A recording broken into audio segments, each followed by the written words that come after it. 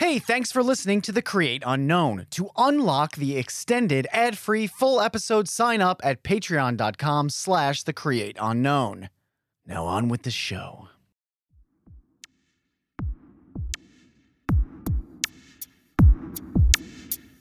This episode is brought to you by Audible. Go to audibletrial.com/thecreateunknown to get a free audiobook, and stay tuned for my book recommendation. That's audibletrial.com/thecreateunknown. Now on to the show.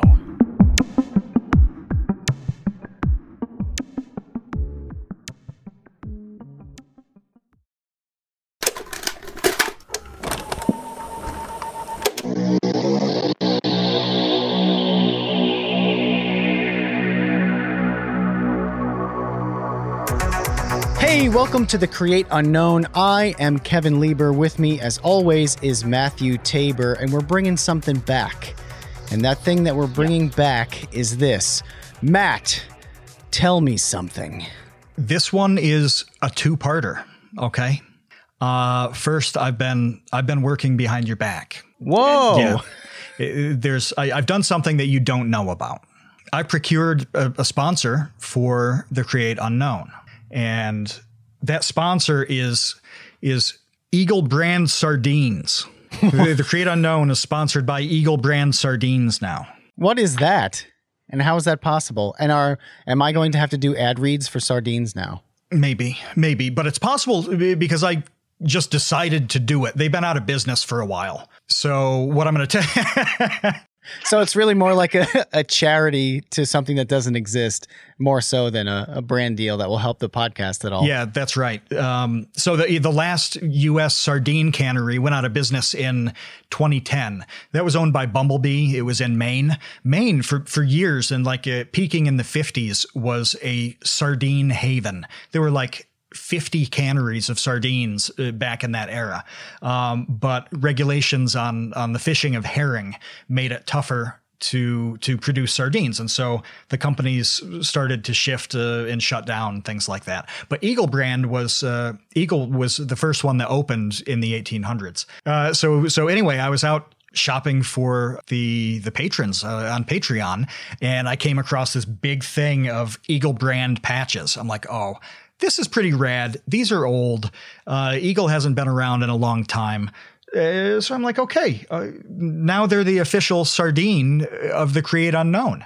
But did you know? Wait. Did you know about Eagle Brand sardines before you saw these patches? Yeah, I knew they existed. I knew the company existed. My dad used to eat sardines. Oh, okay. It was like the can in the cupboard that I never touched. I looked at it, I'm like, oh, that's what we're going to have to eat when World War III hits and there's no more food. That'll be the last thing you eat before you start looking at the dog and cat funny. Oh my gosh. So yeah, I'd heard of it. But then I started reading up again on sardines, and I was thinking about what Destin told us about the woman with plucking the mistake ho-hos or Little Debbies off the line. Yeah. And so on the last day of the last cannery being open, these two women packed 5,200 cans of sardines in 195 minutes. That's flying. I mean, that's a lot of sardine packing in 3 hours. Wait, why did they do that so quickly, just to get them out so they could close? I don't understand. From what I understood, they were paid a base rate and then based on productivity. So kind of like getting a wage as a server and then getting tips on top. So the more sardines you packed, the more money you made per hour. Right. I've watched a little bit of Undercover Boss, and a lot of the factories work that way. Yeah, you get productivity bonuses, so you try to get things done as quickly as possible. Yeah. I want to talk more about sardines now, though, because my grandpa liked sardines, and that was it. That was not a delicacy that was passed down to my father, and it ended with my grandpa. And it sounds like it ended with everybody's grandpa.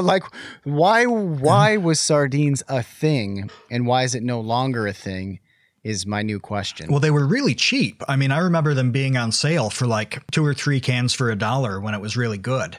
And I bought some a couple months ago because I wanted to see if my cat would eat sardines, and it was like $1.89 for a can at Walmart. So like I should have invested in sardines when the price was still low. But now we have a sardine, an official sardine of the Create Unknown. And you say that you want to keep talking about sardines. Everybody does.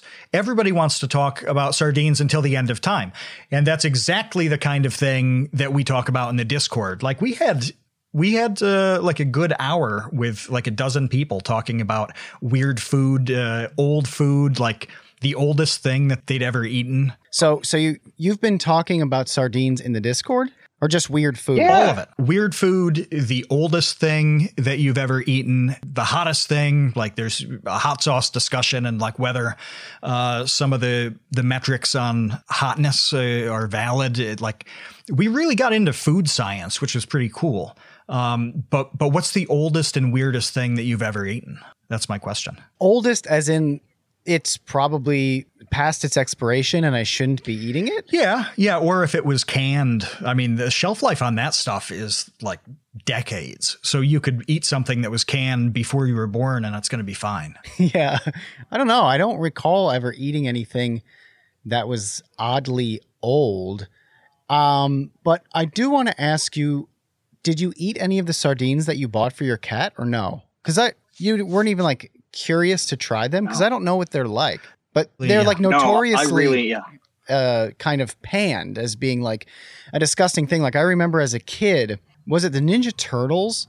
But there always was this kind of meme or trope that like getting sardines on your pizza. Like now the meme is pineapple. Oh, it's anchovies. Okay. Yeah. All right. This is just becoming like a small fish podcast, but what is the difference between anchovies and sardines? It's just a different fish. Yeah, I think so. And I'm not sure. I'm not sure if it's a regional thing or what. I mean, like I know that sardines are effectively attached to herring fishing. I'm not sure on anchovies, but I will find out. That's how we'll start the next Tell Me Something is you discerning the difference and the intricacies of anchovies and sardines. Two things that I feel are very popular in pop culture as being like gross, stinky, nasty food. But I've never encountered them aside from, like I said, I remember as a kid, my grandpa eating them and my mom telling me like, ugh, like, you know, Pop loves sardines on crackers or whatever it is, but it's really gross. I'm like, and now I want to try it, like genuinely. They're really inelegant, like to eat. Watching somebody eat sardines is horrifying to me. Like it's, you know, the comedy side of it is an old cartoon. Like you remember Heathcliff and how he ate fish out of the garbage and stuff. And he'd like, you know, drip the bone down or drip the fish down, like out comes the bone. Yeah. Like, yeah, but like you don't even do that with sardines. You just eat the whole thing. Like Gollum eats fish, like raw fish, and eats the bones and stuff. Like that's who you are. When you eat sardines, you're basically like a higher functioning Gollum. You eat the bones? Yeah, I mean, they're really little. They're, you know, 2 inches long and super thin. So yeah, you just pop the whole thing in your mouth. I'm going to buy some and I'm going to get some. And I'm going to crack open the can and I'm going to eat one in an episode, in a future podcast. And we'll just go from there. Especially because now we're officially sponsored by Eagle Brand Sardines. Right, yeah. Officially sponsored by a thing that went out of business, 9 years ago or whatever? I don't know when Eagle went out, but the last one in the United States went out in 2010, yeah. But this is what goes on in the Discord, is talking about this stuff. And by the way, I have a bunch of these. I have a bunch of these Eagle Brand pieces of memorabilia. So if you want to join the sardine gang, anybody who signs up on Patreon will get. I will mail you an Eagle Brand official TCU Sardine Gang patch. I have the North Lubeck, which is an offshoot of Eagle, North Lubeck sardines, or the more traditional Eagle Brand sardines patch. This is good stuff. You can't find this anywhere else. Anyone, no matter what tier that signs up is going to get a sardine patch, I assuming until I run out. Yeah. Yeah. Okay. Well, but I have enough to give every current patron, which is sizable. I have enough to give every current patron and a passel more. So I'll leave it to you to decide how many are in a passel. So now we already have the baby gang. Now we have the sardine gang. Well, the sardine gang is unofficial. So it's like asking somebody if they went to like a music festival or something, like the way our parents like, oh, were you at Woodstock? Or now it's like, did you go to Burning Man or Coachella or something like that? It's sort of like that. It's like, hey, like, were you in the Patreon, like, to be part of the sardine gang? You know what? When these patches run out, you won't be. The door slams shut on sardine gang hard and fast. There's only one way to get on the right side of that door and to live the sardine life. Well, this is all news to me. I had no idea when I woke up this morning that I was going to commit to eating sardines and that I would somehow be involved in creating a sardine gang. So I'm really excited about both of those things. There are a few topics that I did plan on talking about. And the big topic that we want to get into is something that I've wanted to discuss for a really long time. And I don't know exactly how to boil it down into a sentence, but it's this idea of achieving success and what you do kind of once you get to the top of that mountain, whether you continue to grind when you continue to swing your pickaxe from side to side, mining for diamonds, or you just lay back and chill and enjoy the fruits of your labor. And I think that we have a lot of examples, not only on YouTube, but just in celebrity, pop culture, etc., of people doing it different ways. Yep. And that really fascinates me as a part of just this podcast in general, exploring creativity and kind of what happens once you have sort of seen the peak of your goals and dreams and creative vision achieved. Yeah. I think it's like, now I think it's that question of like, what do you do when you reach the top of Mount Everest? Like, do you just like come back down? It's like in the South Park episode where they build up all the experience killing boars playing World of Warcraft, and then they eventually defeat the guy, and it's like, what do you want to do now? And they're like, oh, well now we can play the game. So there's an element of that where you reach a good point. Whatever that is, that point of success is, whether it's like really doing well or just being able to do this thing day after day. Do you orchestrate your climb back down the mountain? Do you just jump off the mountain? Do you camp out on top for a while? What do you do? And I think people do it a lot of different ways. Yeah. And the reason that it really popped up, well, it kind of like re-emerged in my consciousness because Nicki Minaj just recently tweeted that she's retiring to start a family, to focus on a family. Like, she is no longer going to make music or tour or music videos or do any of that stuff. She says she's done and she's going to have a family and she's going to focus on that and her personal life. And some of the response to that was really supportive, really happy for her, which personally I thought was nice to see. But some of it was really not. Some of it was really kind of like negative, like you're quitting sort of attitude. And that rubbed me the wrong way. And look, I don't know much about Nicki Minaj. It's not my thing. I don't believe you. You don't believe me? I don't. I think that the walls we can't see, we see one wall in this room you're in. The walls that we can't see, I think are Nicki Minaj posters, at least filling up one wall. Do people still buy posters like that? I don't know if they do, but I feel like you had them custom printed like at Kinko's. Like you went there with a USB drive, a thumb drive, and you're like, here are my favorites. Make them as big and clear as you can because I have a wall to fill of Nicki Minaj because that's who I am. Well, quick aside, it just reminded me when I was a kid a million years ago and the internet was new, I was really excited about the fact that I could find pictures of Ken Griffey Jr. and print them at the school library. And then I could like scotch tape these pictures of Ken Griffey Jr. to my notebooks. Like that is such a boomer thing thinking about it now. But at the time, like literally I'm talking about dot matrix with the holes on the side and really loud printer.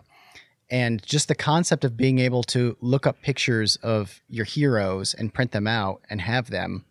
What everybody just heard from you is basically the same as if like a caveman came out of ice and he's like, let me tell you about the first time I realized I could take this brightly colored rock and scratch a painting in my head on the walls of my cave. You're like, oh, that's interesting, but that's very, very old and doesn't apply to my life anymore. I love thinking about that stuff, though. I love thinking about like the first person to use an umbrella. You know what I mean? They're just like, wait, I don't have to get wet anymore. If I hold this thing over my head, that will stop the rain from falling on me. That seems like a big deal. There had to be a first person to eat a sardine where they pull this little tiny fish out and they're like, this is too little for me to cook. I don't know what to do. I'm just going to swallow this whole raw and see what happens. Somebody did that. And then somebody else thought, oh, these are so good. How can I put 18 of these in a can so that I can carry them with me wherever I go in case I need a snack? Everything comes back to sardines. Well, that's the deference that you have to give to your sponsor. And I know we promise patrons ad-free episodes, but you're never going to not hear about Eagle Brand. Sorry, no, Kevin. You're never. I know. Now it's just everything is about Eagle Brand sardines. Well, I wanted to say, though, back to your topic about the disappointment that people expressed and the criticism on Nicki Minaj retiring. That also was a big deal a couple weeks ago when Andrew Luck announced his retirement. And in that case, that was doubly nuts to me because he pretty much said, I've put in my time. My body is destroyed. I'm about to die. Do you mind if I go home and like be able to live a normal life? Which it's one thing if it's a creative grind that's really wearing you out. And it's something else if you wake up and you're like an inch away from collapsing because your body doesn't work. You'd think it would be really easy to understand why he was doing this, but Twitter was full of people that's like, wow, you took your millions out of the NFL and left your team high and dry. You're the worst person alive. I'm like, okay. I'm really glad you brought that up because that totally slipped my mind. That was really shocking because, yeah, you're talking about a guy who literally has been getting pummeled for a living for his entire adult life. And for how many years before he was doing it for a living? Like he probably started playing football at like 7 or something. And so he's been taking hits. He took hits for 15 years before he even made $1 from it. Yeah. Then meanwhile, somebody like, I think it was Doug Gottlieb created some snarky tweet about it being like the most millennial thing ever, that he didn't want to like rehab anymore of his endless slew of, I'm sure, incredibly painful injuries that have, a normal average person suffered one of them. I can't even imagine the amount of rehab that guy has gone through, but you're right. I think the disappointment and the criticism is the same between those two, though, whether it's a sports thing or whether it's Nicki Minaj just saying, I've done my creative thing. I need to stop that at least for a while. Well, that was the first thing that I wanted to ask you, because when is it enough? At some point, and maybe it's never enough to a lot of people, but at some point, at least from my perspective, I look at somebody like Andrew Luck or Nicki Minaj and I say, you've given millions of people a lot of value and a lot of enjoyment and a lot of happiness. I'm sure like Nicki's music has gotten millions of people through like a lot of, tough situations, or help them come to terms with whatever it is. Music has really profound effect on people. And same thing with Andrew Luck, just giving people just sheer entertainment for years and years and years, giving up his body, sacrificing his physical health. I mean, we don't even need to get into the brain damage that these football players are going through with this CTE. The non-damage. No, sorry, I thought you were done. The CTE. Well, yeah, like CTE, we don't really even know anything about, other than it's just starting to rise to the surface that a lot of these football players are just straight up brain damaged for life just from playing football. Even the non like the things that people don't think of as difficult are still a really difficult thing. So with athletes, you can't just eat what you want, for example. That actually completely sucks. It really sucks when you have to be active to a certain degree and you have to eat a certain diet. Like, that's a major sacrifice to make that people take for granted. And I mean, if somebody says like, oh, if you can get $1 million contract or sell out shows the way Nicki Minaj does, or have the deals that she's got, and all you have to do is not eat trashy food. It doesn't sound like it's that hard, but that kind of thing completely wears on you after a while. And if anybody listening has done like any sports thing, especially, they know what it's like when you're trying to keep in shape for something. Man, it sucks when you can't just like go to Taco Bell when you want. You can't just eat a pizza. You can't just eat a bunch of sardines. So it's really a thing. It's a thing that matters. And, these people have put in a lot of time. So I don't particularly care whether Nicki Minaj continues to make music or not. That's not so much my thing, but I look at it and think she can do what she wants. She definitely can do what she wants. The real quick, the thing about like not being able to eat what you want. I don't know why I remember this, but sometimes things just stick in your memory.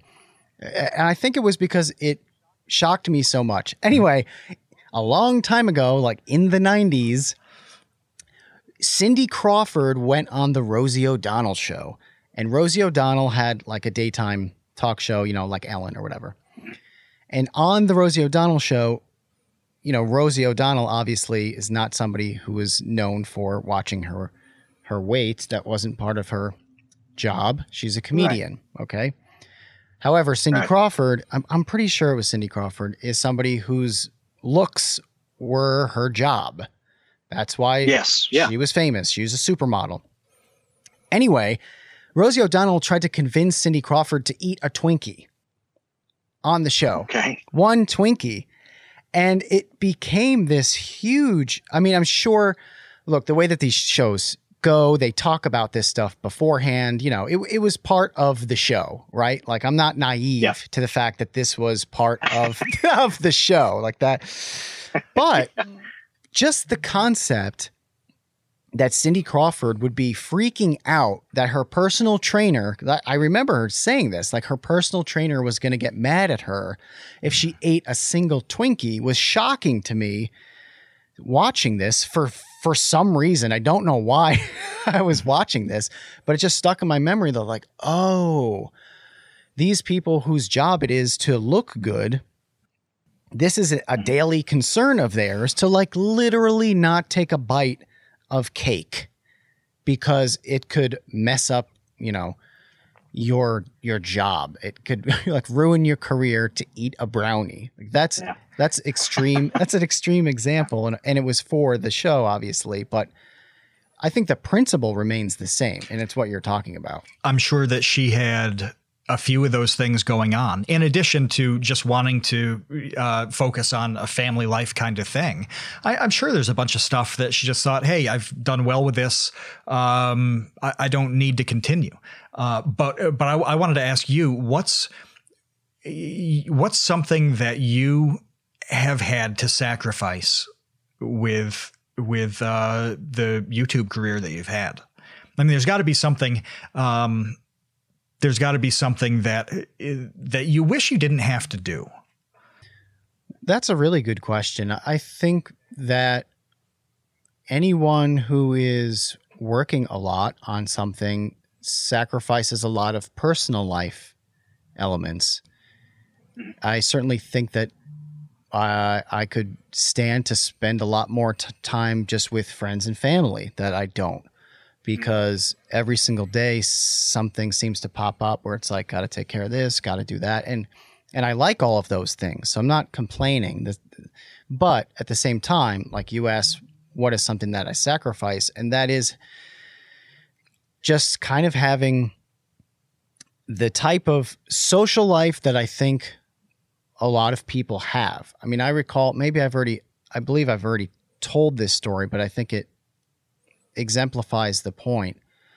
Before I even started Vsauce, with Vsauce or doing YouTube full time, and I was working at the chicken wing place, after work, everybody would go to the bar and they'd all hang out, all night until the bar closed, drinking and having a great time. And I wouldn't do that.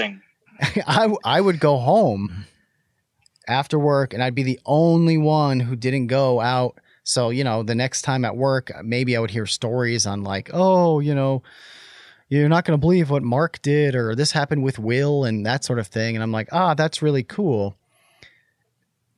But I really want to work on my potato cartoons or, weird blog posts or animations or whatever it was. And that's a clear sacrifice because you have to extract yourself from the social pressure of like, hey, why are you so weird? Why don't you hang out with us? Like, honestly. It makes sense, but that's one of those things that has to go is you make choices about how to use your time on things. That's been for anybody who's in creative or any entrepreneurial kind of thing. Like it's the same whether you're like inventing a better diaper. I mean, it's still the same kind of thing where you spend a tremendous amount of time on that for a really long time before anything even happens. And then if there is success on something, okay, great. You take all the work that you've been having, and then you like double, triple it, whatever. We've talked about this in the context of YouTube things where you grind and do this crazy amount of effort where you wake up and the first thing you do is look at your phone or something and see what happened while you were sleeping. Go through this crazy day where you hope you get time to eat at a reasonable hour. And then you do something useful at night until your eyes fall out, which yours almost did. So you do that day after day. And then when it finally hits for you, it's like, awesome. Let's take that process and turn it up to 11 because it wasn't hard enough already. And you may or may not have the resources to make it easier. Some people can hire out a bit. So that they actually, as they succeed, they do less. Like this is totally possible. But it depends on the resources you've got. It depends on the type of art creativity that you're doing. I was talking to an anonymous YouTuber about this week. He makes videos that honestly nobody else could step in and do. He can't get help in the way somebody else could say, here, can you edit this for me? Or you deal with the audio. The way he does his videos, there's no replacement. There's no somebody serving the information on a platter so that he can pluck it in his own style. Like, no, this dude's just got to make his videos. There's no substitute. So not everybody can even get out of that grind and make it easier on themselves. And I can see somebody doing that for a long time in any field and just thinking, I've done all right, and it is time to move on or at least not do this anymore. And I think that's totally fair. That's what struck me with the Nicki Minaj situation and what I respect about it, because it feels like at some point, and I guess Filthy Frank kind of folds into this discussion a little bit too. Yeah. But I wonder if at some point for creators, if they kind of feel like they've done the best version of their idea, then you either just kind of, and you were successful with it, because there's also that element where I think that you do keep trying new things until you're successful. But if you're successful with your idea, you know, you've done it to the best of your ability. Now what has got to creep into the back of your mind? I mean, I think that there are probably musicians and so forth that just kind of churn out the same thing and it gets boring. And I don't think fans like that either. So it's this weird thing where, you know, like Seinfeld explicitly just stopped making that show. I think it was after 9 seasons. Yeah. Because he was like, it's done. Like, we're done with the show. Like, I think I recall him saying 10 seasons just sounds too long. And it's just like, he's like, doesn't want it to have to go to 10 seasons. So he just stopped it and it never got bad. It still holds up. It's still great. And since then, you know, Jerry has done his comedians in cars getting coffee, which is, you know, wildly successful, but at the same time kind of feels like a retirement project. You know what I mean? He's like, all right, I am a billionaire or whatever, multimillionaire. I like cars and I love talking to comedians. So why don't I do this show? And I guess I like coffee a lot too. So why don't we just kind of combine those things, and this will give me something to do. So I'm not bored out of my mind because I'm a crazy, creative person, but it gives me a project to work on that is really kind of like low risk and people like. David Letterman did the same thing, where he's like, oh, I don't want to do this nightly show until I'm dead. I've had a good run here. How about I have long form conversations with really cool people?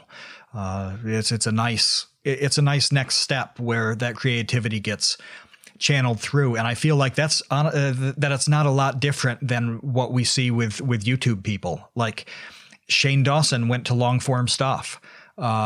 He shifted up his style quite a lot. We've talked pretty recently about iDubbbz doing that too. I don't know for a fact, but I imagine somewhere in the back of his mind, he was like, oh, I probably don't want to open up packages of sex toys that these people send me and like the weirdest things they find on Amazon for the rest of my life. So he does fewer of those types of unboxing videos, right? And then all of a sudden he does this really deep, meaningful thing that's still really funny too. That's channeling that creativity. And I've seen you do it. I mean, you channeled it into this podcast, and it's not because you threw up your hands and you were done with Vsauce 2. It's just like, no, there's something else that isn't in the same line of content as Vsauce 2, but I still really want to do it.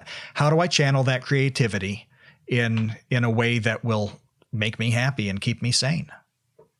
Yeah, I think one of the two main catalysts for doing this podcast are, one, I like talking to creative people. I guess the way that, you know, Jerry Seinfeld likes to talk to comedians, I like to talk to YouTubers because they fascinate me just like on a very primal level. Like, I think that being a YouTuber is weird, and everyone who does it is pretty unique, which I think that we've discovered in every episode that we've done so far, where everybody has a pretty unique outlook and process on how they ended up, you know, making the videos that they make.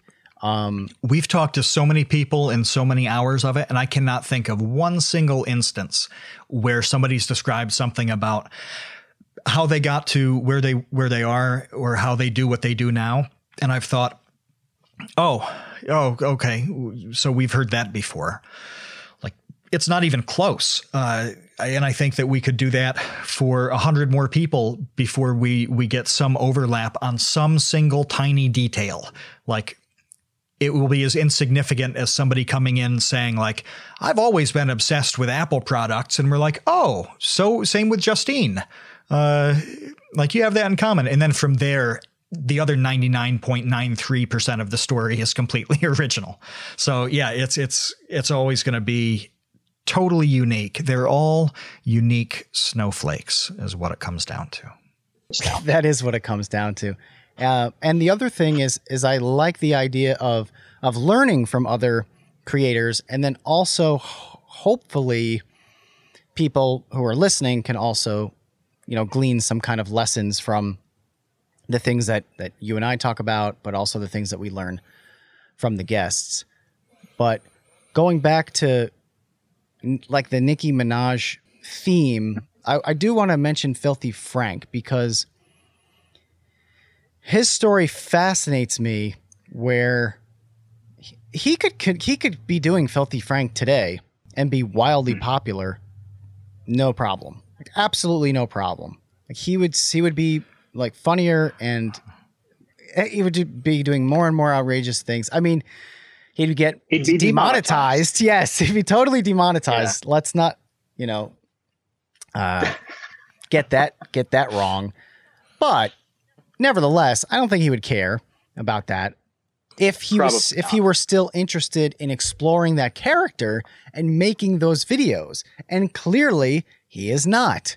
What he wanted to do instead was launch a music career under a different name and do something that's just wildly different for really a whole new audience. I'm sure there's plenty of overlap where, people enjoy Joji and they came over from Filthy Frank, but I got to imagine there is a large swath of Joji fans that either don't even know who Filthy Frank is.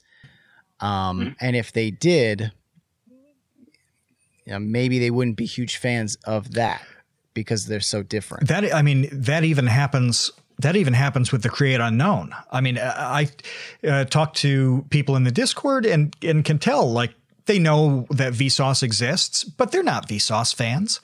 They're interested in the stuff that we talk about, and they talk about, making podcasts and YouTube videos and things like that, but they're just not into science and math stuff. So it's really cool to see that, because the initial wave was people who wanted to listen to this show because they like listening to and watching Vsauce too. And then all of a sudden it started to exist on its own. They're not nearly as different, though, as what Filthy Frank has done with becoming Joji. Like, that really is like these are radically different paths. So, but it's still creative. It's still artistic. So my question is, what is your Filthy Frank shift? What is your Joji? You yank the plug out of Vsauce 2 tomorrow. No, it should be more exciting than that. Michael and Jake know they threaten to kill you. That's what it is. Okay. And the only way out of it is for you to quit Vsauce 2. So you have to do this or they will kill you. But you have all this all this creativity that's bursting. You've talked about what you would do if there was no YouTube and it wasn't like a creativity artistic kind of thing. What's your Joji shift, though? I would write books. Yeah. I would definitely write books. I started that process last summer. I got, 10 chapters of a novel down on paper. Unfortunately, that has just been shelved since then, but I'd love to get back into that and to finish that.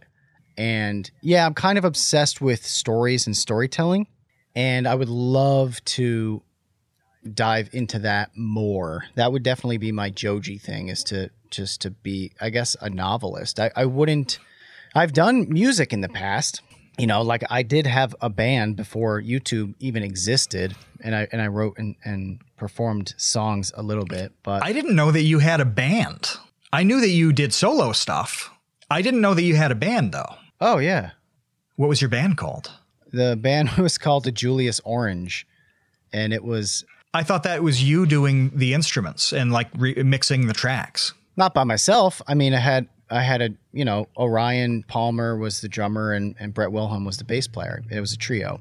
And I thought for like 15 years now, I've thought that you did each of those and then mixed them together. And I'm like, wow, this guy basically was doing everything on one album. No, I'm not Trent Reznor. I don't know how to play the drums, and I'm not a competent. That's honestly what I've been thinking forever. No, we performed like live shows and stuff, but I couldn't go down that path because being a musician, maybe it's different today for like the Jojis of the world where you can do a lot of stuff on your own and then kind of like release it to the internet and then gain a following and do shows once you already have a following. But for 99.9% of bands, it's just an endless slog of touring and playing live shows and like driving around in a van, literally hoping that you sell a couple of t-shirts in, South Bend, Indiana or whatever. You know what I mean? That's not something that I wanted to do. Like, I didn't want to drive around in a van lugging equipment, so I didn't do that. The other day, I'm walking down the street, and a whale comes up to me, and the whale goes, ooh, ooh. I'm like, I don't know what you're talking about. I don't understand whale song. What exactly are you trying to get across with that weird sound? And it turned out the whale wanted me to get an audiobook from Audible called Musicophilia by Oliver Sacks. And I said, well, listen, I've already read that book. I read Musicophilia for my video, What is Music? The video used to be called The Human Bridge of Musicality, if you remember that. But at some point I changed the titles because I wanted them to be like a more cohesive series. If you go to Vsauce 2, you'll know what I mean. It's called the Invention of series now. But look, Oliver Sacks, brilliant guy. Musicophilia is all about basically like people with brain conditions and how music affects their brain condition.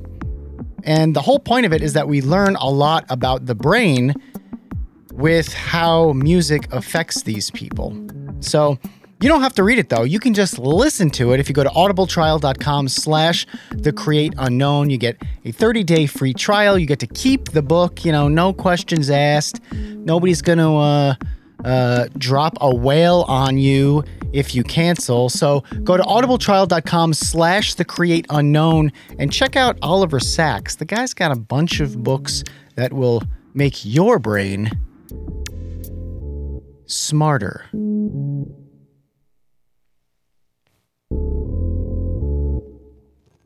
So there are a couple questions that go on top of what you've just been talking about. And you're a decent person to answer this because you're not too far from where some of these people are.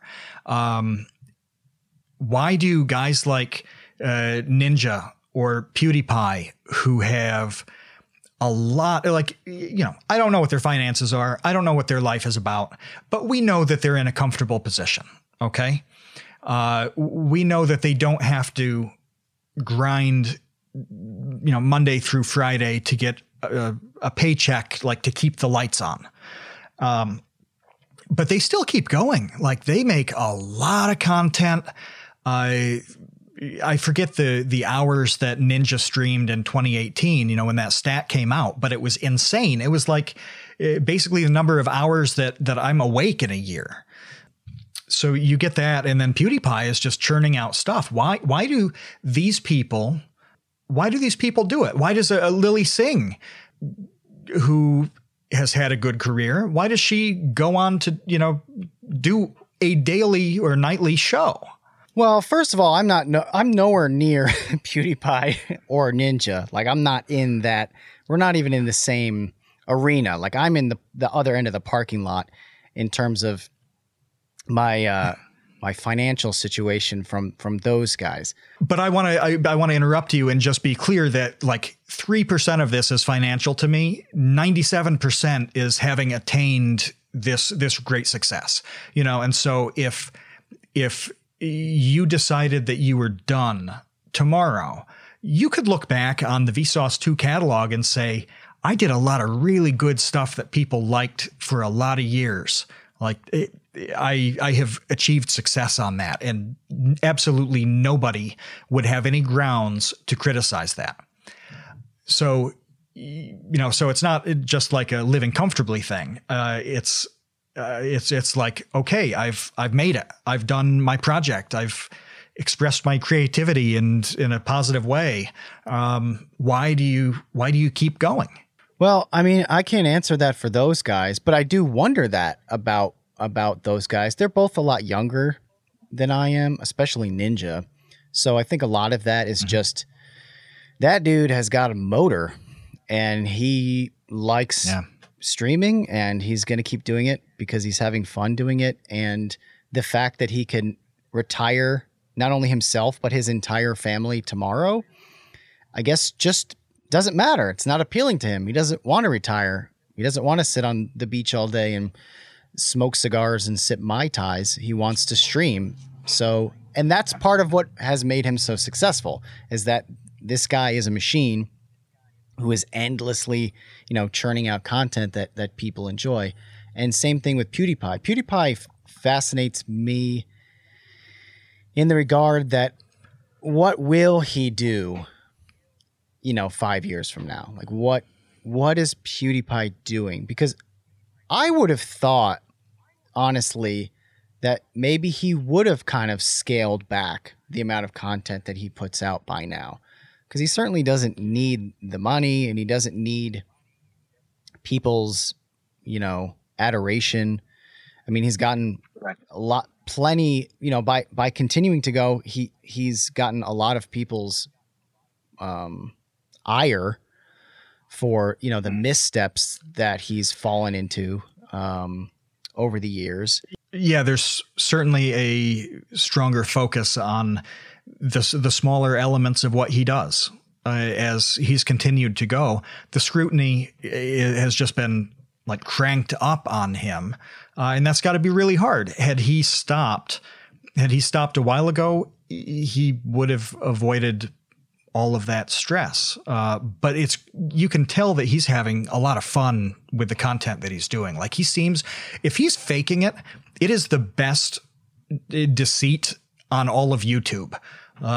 Because he seems like with the Minecraft stuff, that he's legitimately enjoying the things that he's making. He has to be, because he doesn't have to do it. And that's like the point. Like, he doesn't have to be doing this. He could just, you know, buy his beachfront property and do nothing. But I don't think people can do nothing. I think what happens, one of the things I've always found really depressing are the musicians who kill themselves, and how many musicians that I grew up with that have killed themselves, you know, from like the grunge era, from obviously Kurt Cobain, but also Chris Cornell and Lane Staley and Scott Weiland, who basically killed himself just through him treating his body like trash, treating himself like trash.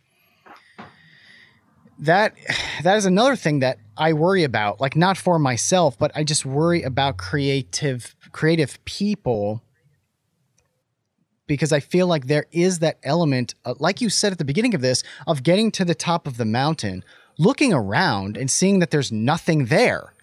It's like you climbed this crazy Mount Everest, you're at the peak, and you're like, it's just emptiness.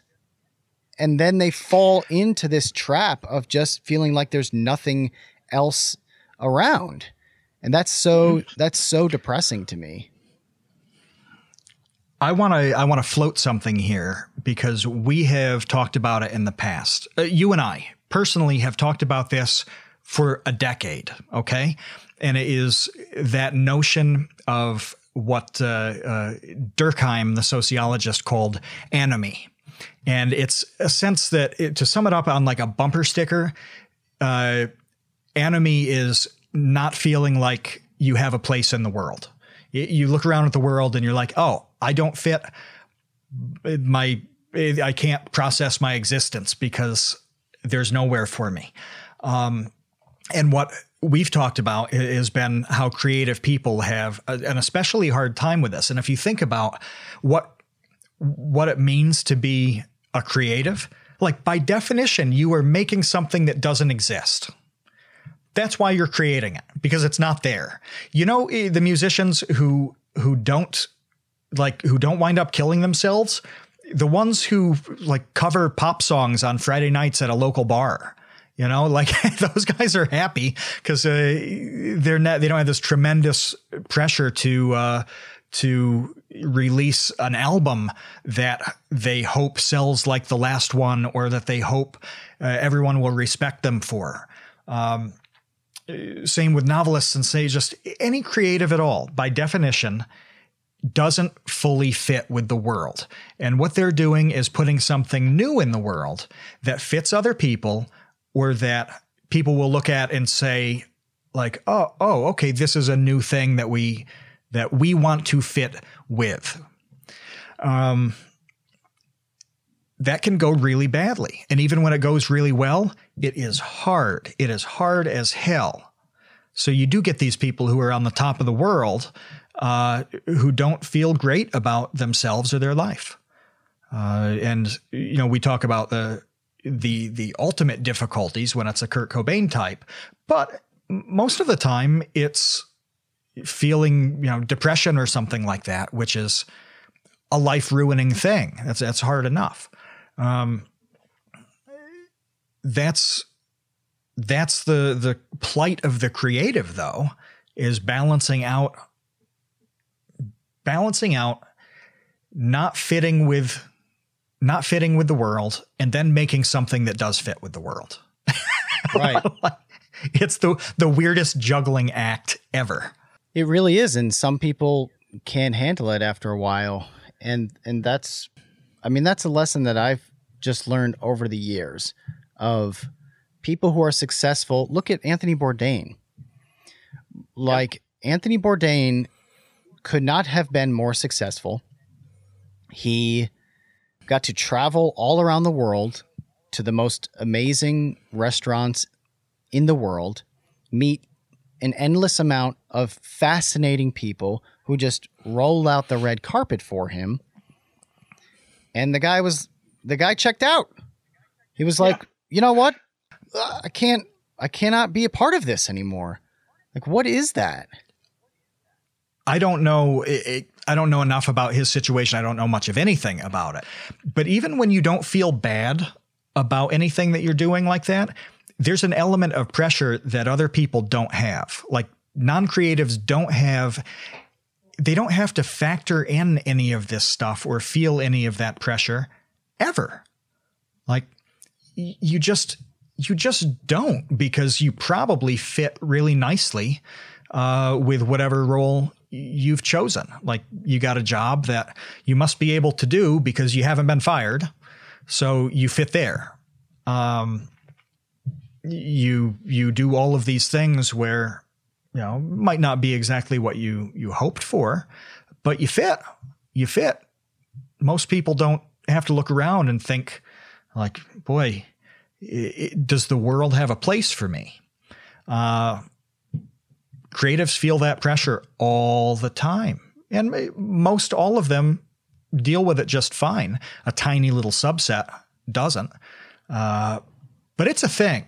That's what I'm trying to say. And it's frustrating. Sorry to go on so long about this, but it's frustrated me so much that we've spent 2 years, like we meaning the like YouTube and social media ecosystem, talking about burnout. And it's actually more complex than that. There are elements of burnout that are the grind that we talk about, and that's really tough. And there are things you can do to lessen that grind. But there's some really top level, like really crazy elements, like the concept of anime and what makes things especially hard for creators. And I haven't heard that discussion Anywhere. The only time I've heard it is when you and I have talked about it. So I don't know. Well, it would be cool to know if anybody thought that was worth going into deeper in the future. I think it is. I wish YouTube would just put us on stage for like 2 hours at VidCon and have us explain the way this works to people. Or if we could bring somebody on the show that studies this deeply and we could interview, I would love to do that in a second.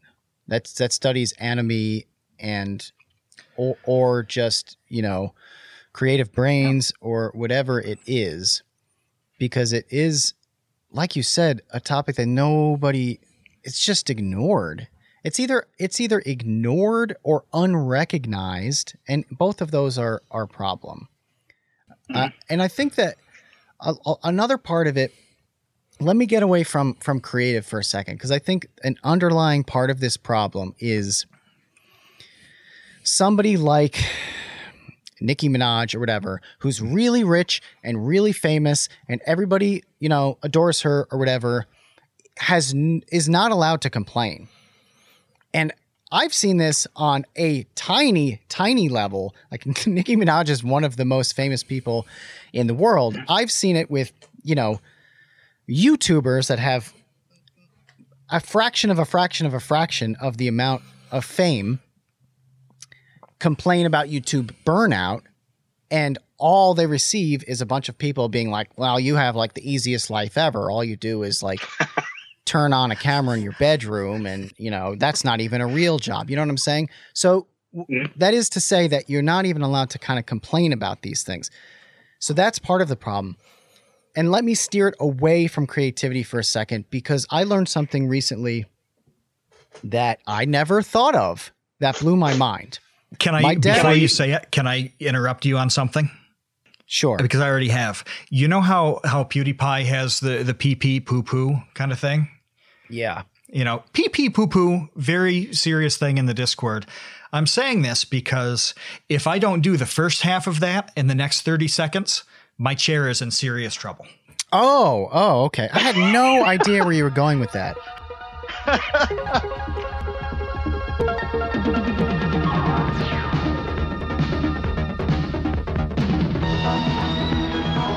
All right. After that brief interlude, what I was going to say is I want to make a couple of points.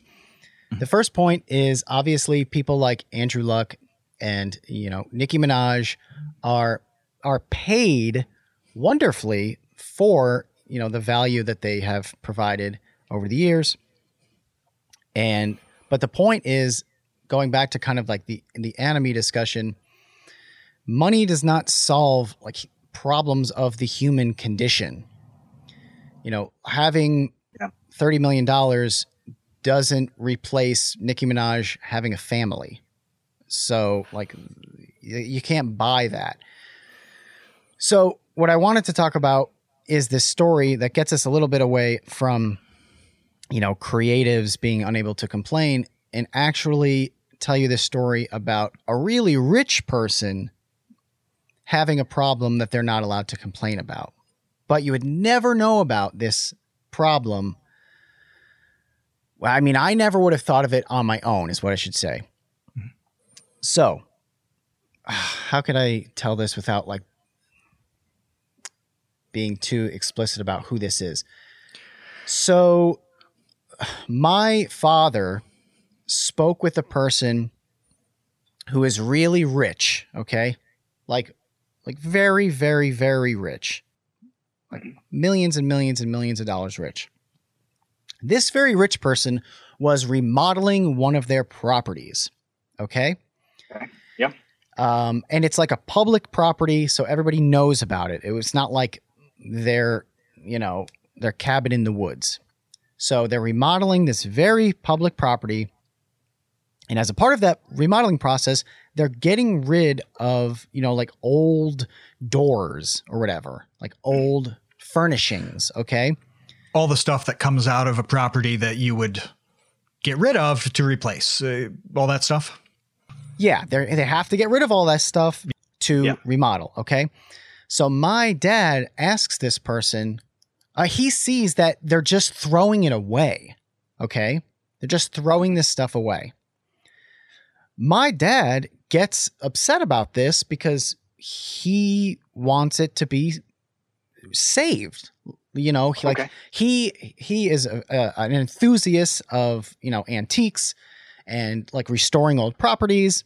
He's highly into that stuff. So he asks this person, whoa, like, what are you doing? I cannot believe that you are throwing these things away. These are really, really valuable and old and beautiful. And surely there's somebody who would take them. Yeah.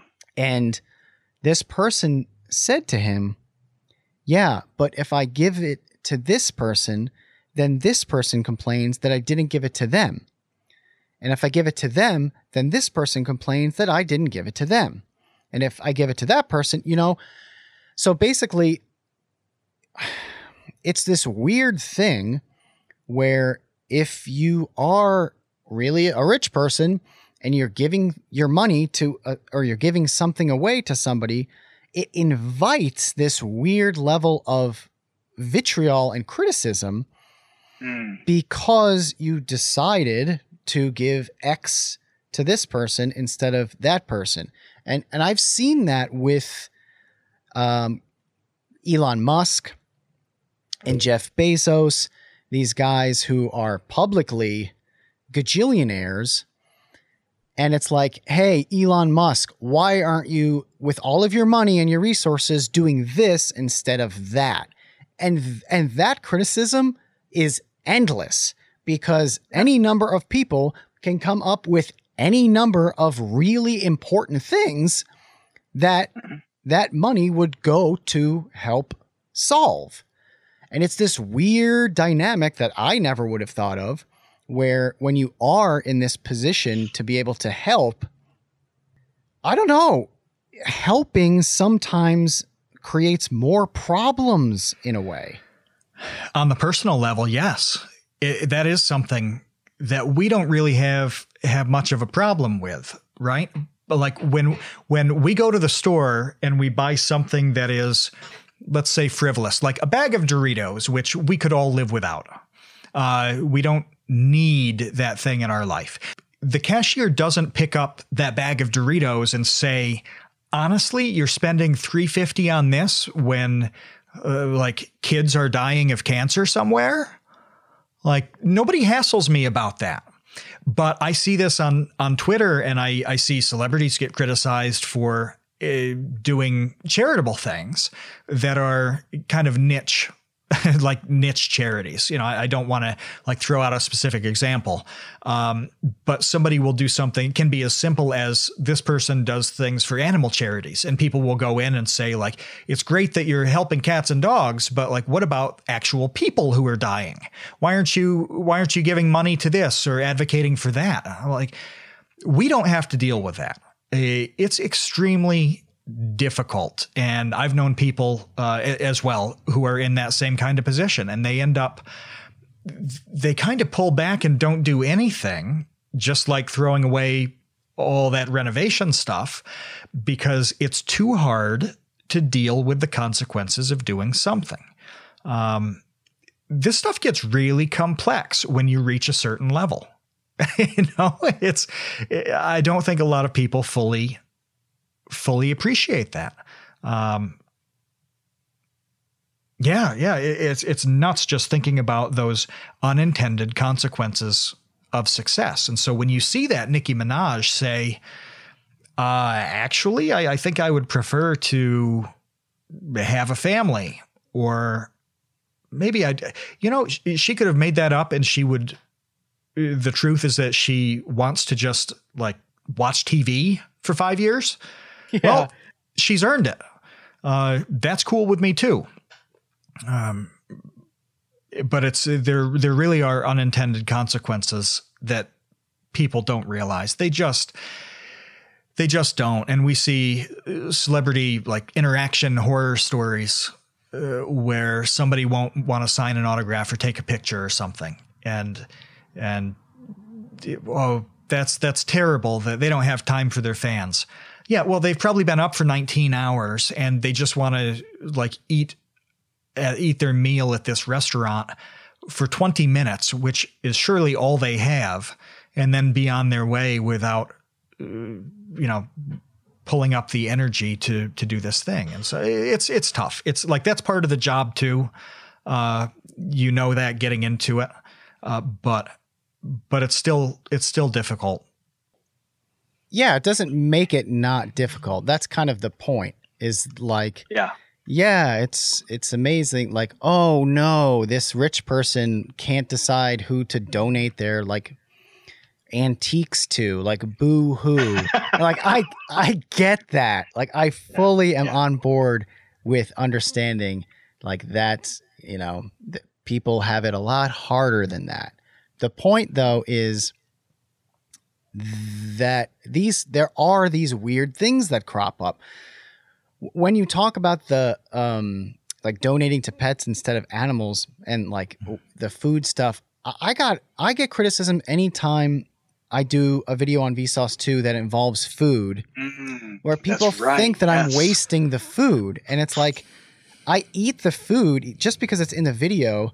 Like, gosh, the potato paradox got so many comments from people because at one point, like, I threw the potatoes on the floor. Yes, you brushed them off the desk, right? Yeah, I mean, in my videos, if you watch Vsauce 2, part of the thing that I do is I do stuff on a table and then I throw it away when I'm, throw it off the table, I should say, when I'm ready to move on to the next demonstration. So when I'm demonstrating a thing with potatoes, I knock the potatoes on the floor. That doesn't mean they're bad. Like, they were still eaten. Like, the potatoes didn't like touch the floor and then, go straight into the garbage can. They were cleaned and they were consumed. But nevertheless, there were all these comments that were just like seriously furious at me for wasting like $4 worth of potatoes. For wasting $4 of potatoes. They weren't wasted. They were eaten when, I could have, given them to somebody who needed it or whatever. And it's like, geez Louise, like you're mad about something that isn't even true. You just they totally invented it. Like you invented me being a terrible person, and now you're mad at this idea of me. I don't want to make this weird connection or like equivalence on this, but what they're saying is that 17 tiny potatoes is worth more than what humanity has gotten out of this video. Like that would be, that's the opportunity cost here that they're calculating in their head. And that is, honestly, that is just dumb. like that is so dumb to have, to think like, I don't know how many, 3 million plus views on that video. It was say 6-7 minutes long, 20 million minutes. That's fair. 20 million minutes, about a little over 500,000 minutes in a year. 38 years of humanity has been spent on that video. And you're telling me that's not worth 17 potatoes that you ate anyway. 100 potatoes, but yeah, still, I think that it was worth, like the $3 sack of potatoes that I used to illustrate a paradox and some fun math that, yes, like 38 years worth of humanity spent time thinking about, enjoying, and watching, but No, you're only worth 17 potatoes. That's what it comes down to. That's what, the next time there's any negotiation or contract of any sort, I am going to insist on just whatever it is being 17 potatoes, because this man is worth 17 potatoes and the internet has told us so. Or like when I put the book on the pizza, people freaked out about that. It was that was bad. Yeah. They really went nuts. It did not get dirty. Like, it was a hardcover book. I put it on a cold pizza. Nothing happened. The book is fine. And again, it's like your thing. It's like, is this video not worth more than a pizza stained book that nobody is reading anyway? This obscure old math text that I assure you nobody wanted except me to make this video about. And now people are furious, around the world that I placed this obscure book that was otherwise just collecting dust in somebody's house in God knows where on a cold pizza for 2 minutes, which did 0 damage to it. 0 damage. It's not like you sacrificed the book for this pizza. And even if you had, it would have been fine. I didn't light it on fire. I didn't start just ripping the pages out, and start eating them. Like I placed it like politely on pizza because I thought it was funny to do. I thought, I had the pizza on the table. I didn't have any place else to put the book, so put the book on it. But instead, people get furious about that. I don't particularly know like how we got down that rabbit hole of just kind of people complaining about like projections of problems, but overall the concept of being happy and satisfied as a creator with like what you've accomplished and being able to either try something else, like Steve Martin, for example, he like plays banjo in like a bluegrass band. Like Steve Martin's not like cranking out movies because why bother? Even though he's one of the funniest people to ever live, instead he spends his time like with his banjo band because that's what he likes to do. I think he did a masterclass on the banjo. On banjo playing, he did one of those masterclass things that popped up for me as an ad on Facebook. But there are these things that you talk about with the project somebody really enjoys, and it's really kind of like a creative vacation. Okay. And it's when you talk about the things that these people do that are more enjoyable than what they were doing, or it's just plain what they prefer to do over the other things, whether it's Seinfeld in his Coffee and Car series, Letterman talking to people, Steve Martin playing the banjo. That's their number one choice. They're all older guys, so they can afford to do this stuff in retirement. But that's kind of like a creative vacation.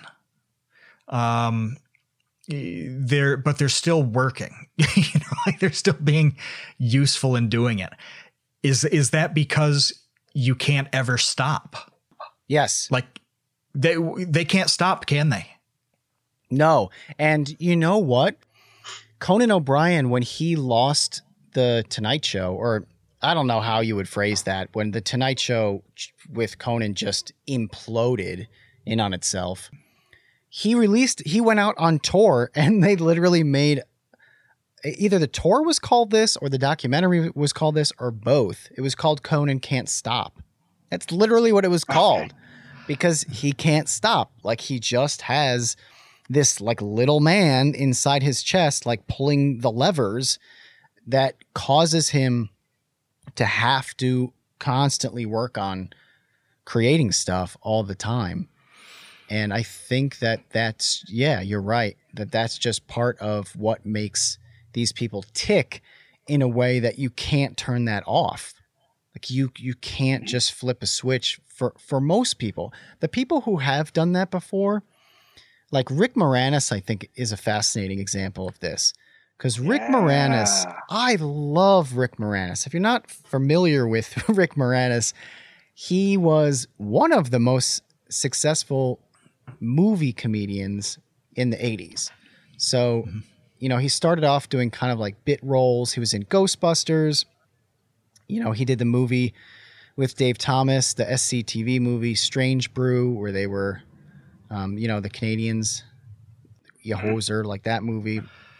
But he really blew up. Honey, I Shrunk the Kids was big, wasn't that? That was, I think. Oh, he was Darth Helmet in Spaceballs, and I think Honey, the Shrunk the Kids was really like his his bell cow, like that movie was so huge. And then they did the follow up, Honey, I Blew Up the Kid.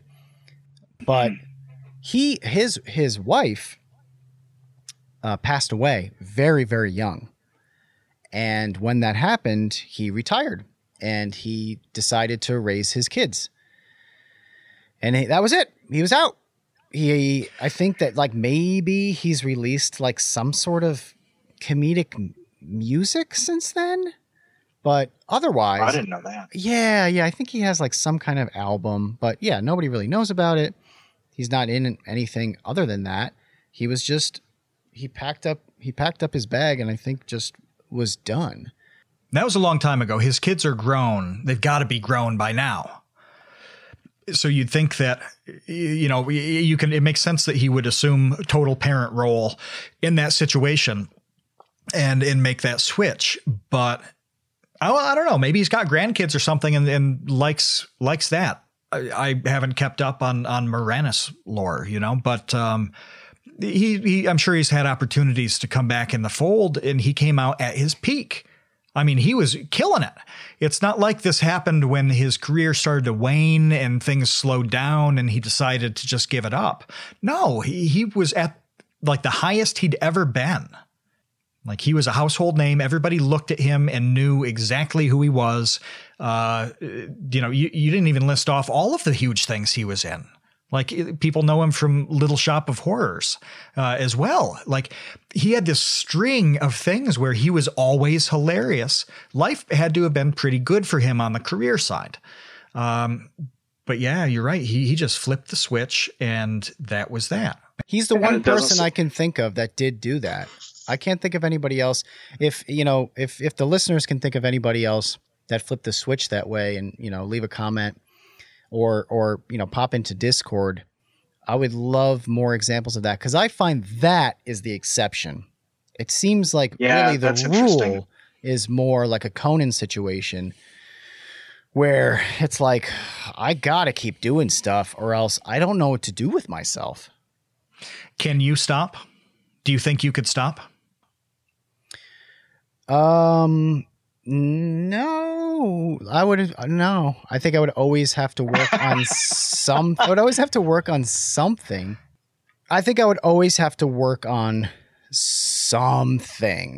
Whether it was, writing short stories or a comic or just honestly writing funny tweets. I enjoy that a lot. I enjoy just coming up with dumb ideas to tweet.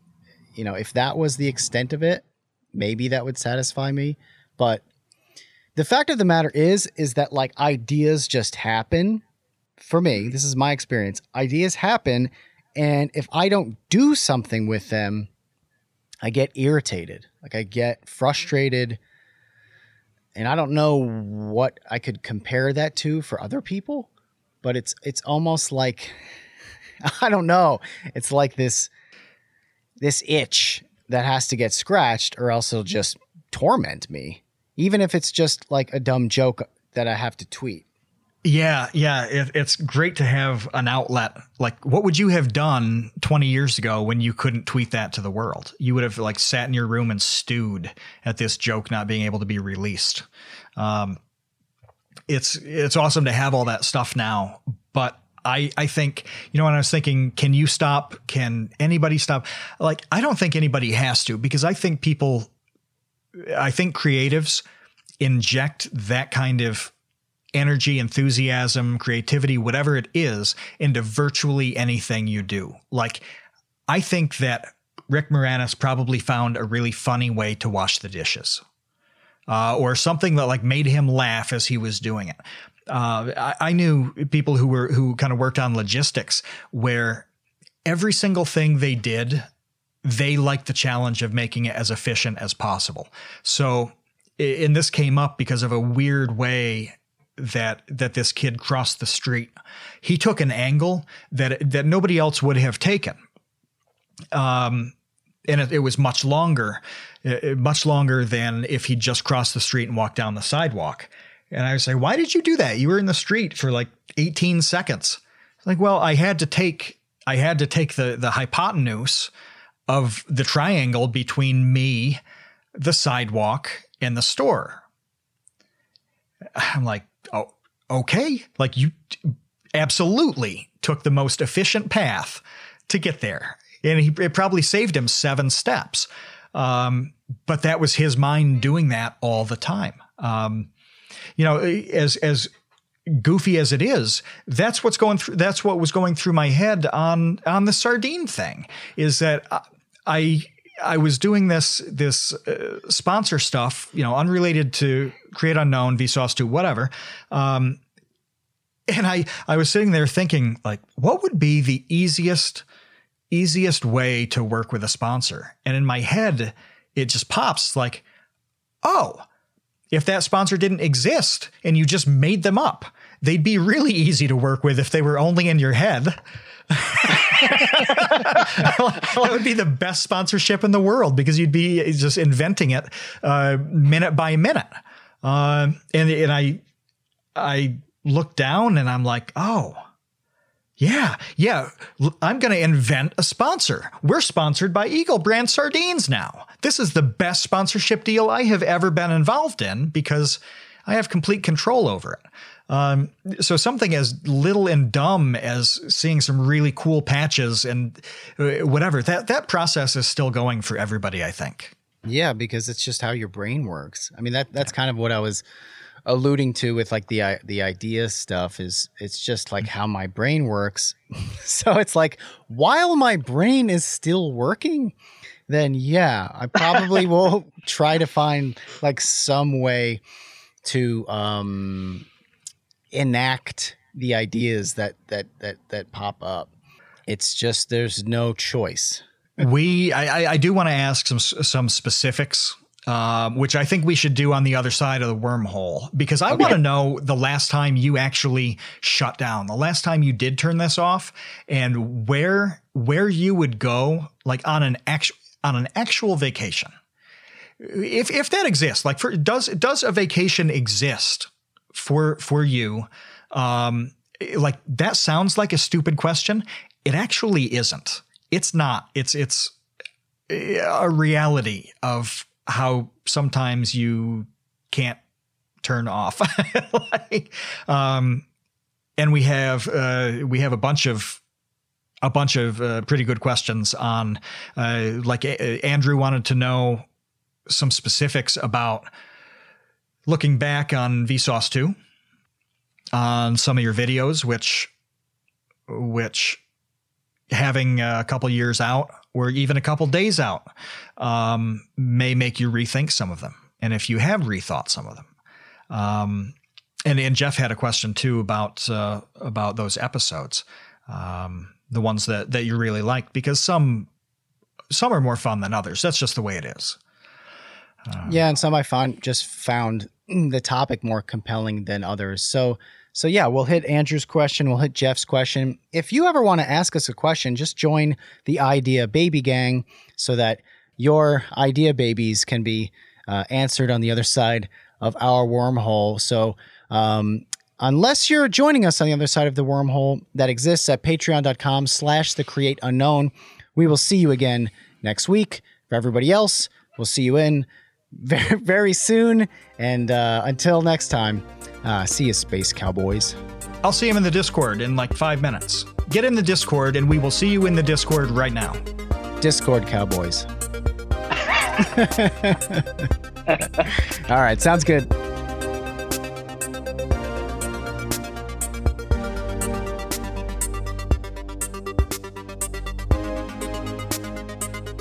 Thanks for listening to The Create Unknown. There's more episode waiting for you, but to keep listening, sign up at patreon.com/thecreateunknown.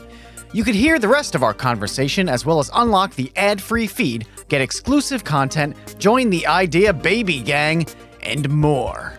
So find us over at patreon.com/thecreateunknown.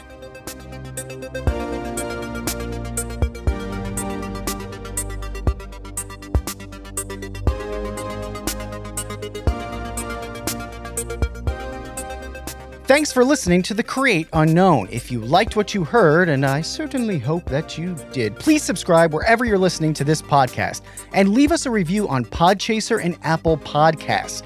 Those reviews really go a long way. While you're at it, you can also watch the video version of this show on youtube.com/thecreateunknown. Check out our Patreon. It's patreon.com/thecreateunknown. You can get the full episode. You can join the Idea Baby Gang, become one of the known access creator services. There's a lot going on our Patreon. It's all part of phase 3 of TCU. So go to patreon.com/thecreateunknown. Follow us on social media. We tweet at Create Unknown. We're on Facebook and Instagram at The Create Unknown. You can follow me, Matt, and the show on Podchaser for podcast updates. You can also find a link to our Discord in the show notes. We love our Discord because we get to talk to you, and you get to talk to us. So join our Discord. Our website is thecreateunknown.com. The Create Unknown is an Unknown Media production. We've been your hosts, Kevin Lieber and Matt Tabor. Check out what we do on YouTube at Vsauce2 and on Twitter at KevLieb and Tabor TCU. Links in the show notes. Executive producer is Dave Kiney. Our theme song is by the incredible Mega Drive. Special thanks to Paula Lieber, Mo Lewitt, and Dorothy Kiney. Until next time, see ya, Space Cowboys.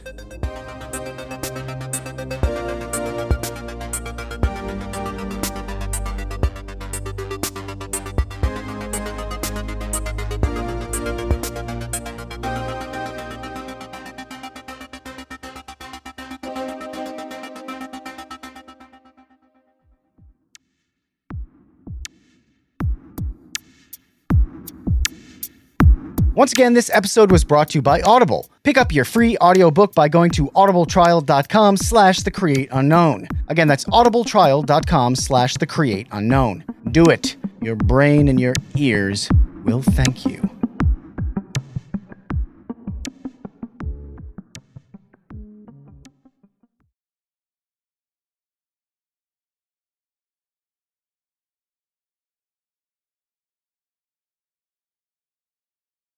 Patreon.com/thecreateunknown. It's like an elephant for your ears. That makes no sense.